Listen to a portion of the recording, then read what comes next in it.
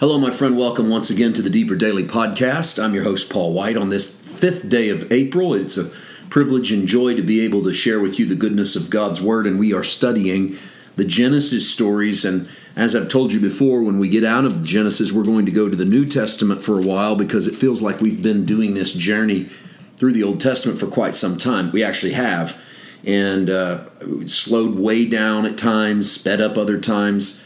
I've actually been way more intense in this Genesis story than I originally intended to be, but we've gotten a lot of response, particularly lately, from people who are really enjoying this portion of the story. And I think that could be, I got to thinking about why that is, and I think it might be because we just don't hear these stories a lot. If you're like me, you focus as much as possible on the New Covenant and what Christ has done for us, and of course, that's who we are. We're believers in Jesus, and so we follow Him. And sometimes we can do that at the expense of some of these, what I call Sunday school stories. And I say that lovingly, not disparagingly. I mean, these are the stories that I first heard in Sunday school as a kid, heard them over and over again, and we heard them as principles. We heard them as ways of approaching life. And of course, there's a headier way to teach them, and there's a more probably Christocentric way to teach them, more accurate. But I'm thankful that I heard them because, if nothing else, I got them into my collective consciousness. I learned about Abraham and Isaac and Jacob and Joseph and the journey down into Egypt. And I learned about some of what might be considered minor characters of the Bible. When you raised in church the way I was, which was all the time, from the time before I even, am conscious, then you're going to get flooded with those stories, particularly in the era and the kind of churches I grew up in, which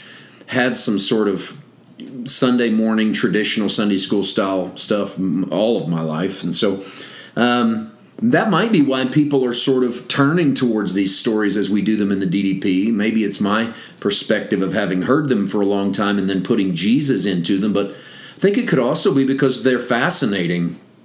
There's a reason these biblical stories have survived, and it's not simply because they've been preserved by the Holy Spirit. I attribute the Bible as the preservation of the Holy Spirit without a doubt, with all of its foibles and its man issues and translation problems and scribal issues.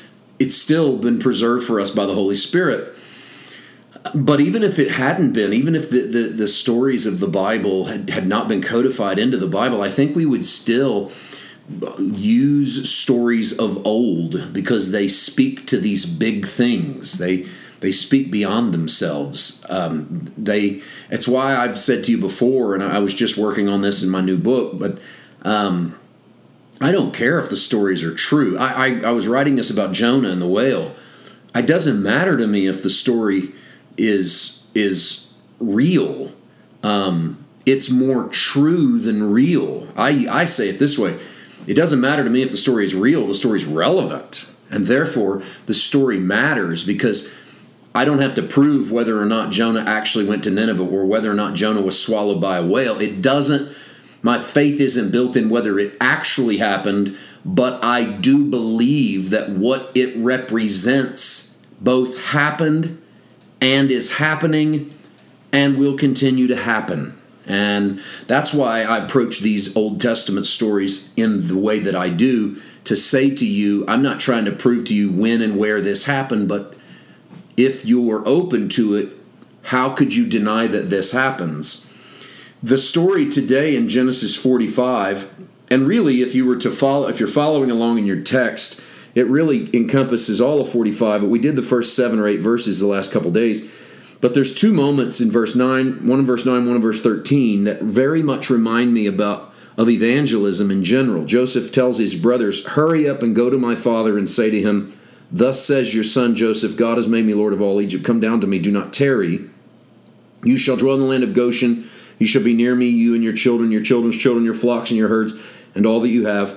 There I will provide for you, lest you and your household and all that you have come to poverty, for there are still 5 years of famine. Behold, your eyes and the eyes of my brother Benjamin see that it is in my mouth that speaks to you.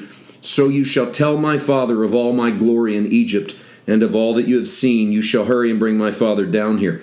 There's a couple of moments there that sound very much like the presentation of the gospel. Joseph says, hurry up and go. Tell him about it. 13, tell my father of my glory. Isn't really what we're doing as children of God is we're going out into the land with a mandate to tell people of the glory that we have seen. This is why evangelism is difficult if you haven't seen the glory. And glory is God's goodness, who God is. If you haven't had a revelation of God's goodness, evangelism is going to be difficult for you. There was a time when evangelism for me was a mandate by the church, something we did because that's how we made the church grow, something we did because we thought it made God happy, something we did because we thought we had to. And so I've knocked on doors and did cold calls and all of the things that you associate with that style of evangelism, and I did a lot of them with no passion and no heart. And in many ways, I look back now and go, well, it's because I wasn't doing them from a revelation of God's goodness. I was doing them from a sense of obligation. But when we have a revelation of God's goodness, we respond in the way Joseph tells his brothers, hurry, go to my father, tell him my glory. And really what we're doing is we're going into our homes and our families and we're telling them, hurry, come see how good God is. And that's more than come to church, though it might have that as part of it. It's more than, hey, won't you get saved? Although that might be part of it. What it is let me show you how good God is. And that, as far as I'm concerned, starts at the cross, where you really get to see the expression of God's love for humanity. We're going to make Jacob's journey into Egypt in Genesis 46 with him tomorrow. We'll see you then. God bless.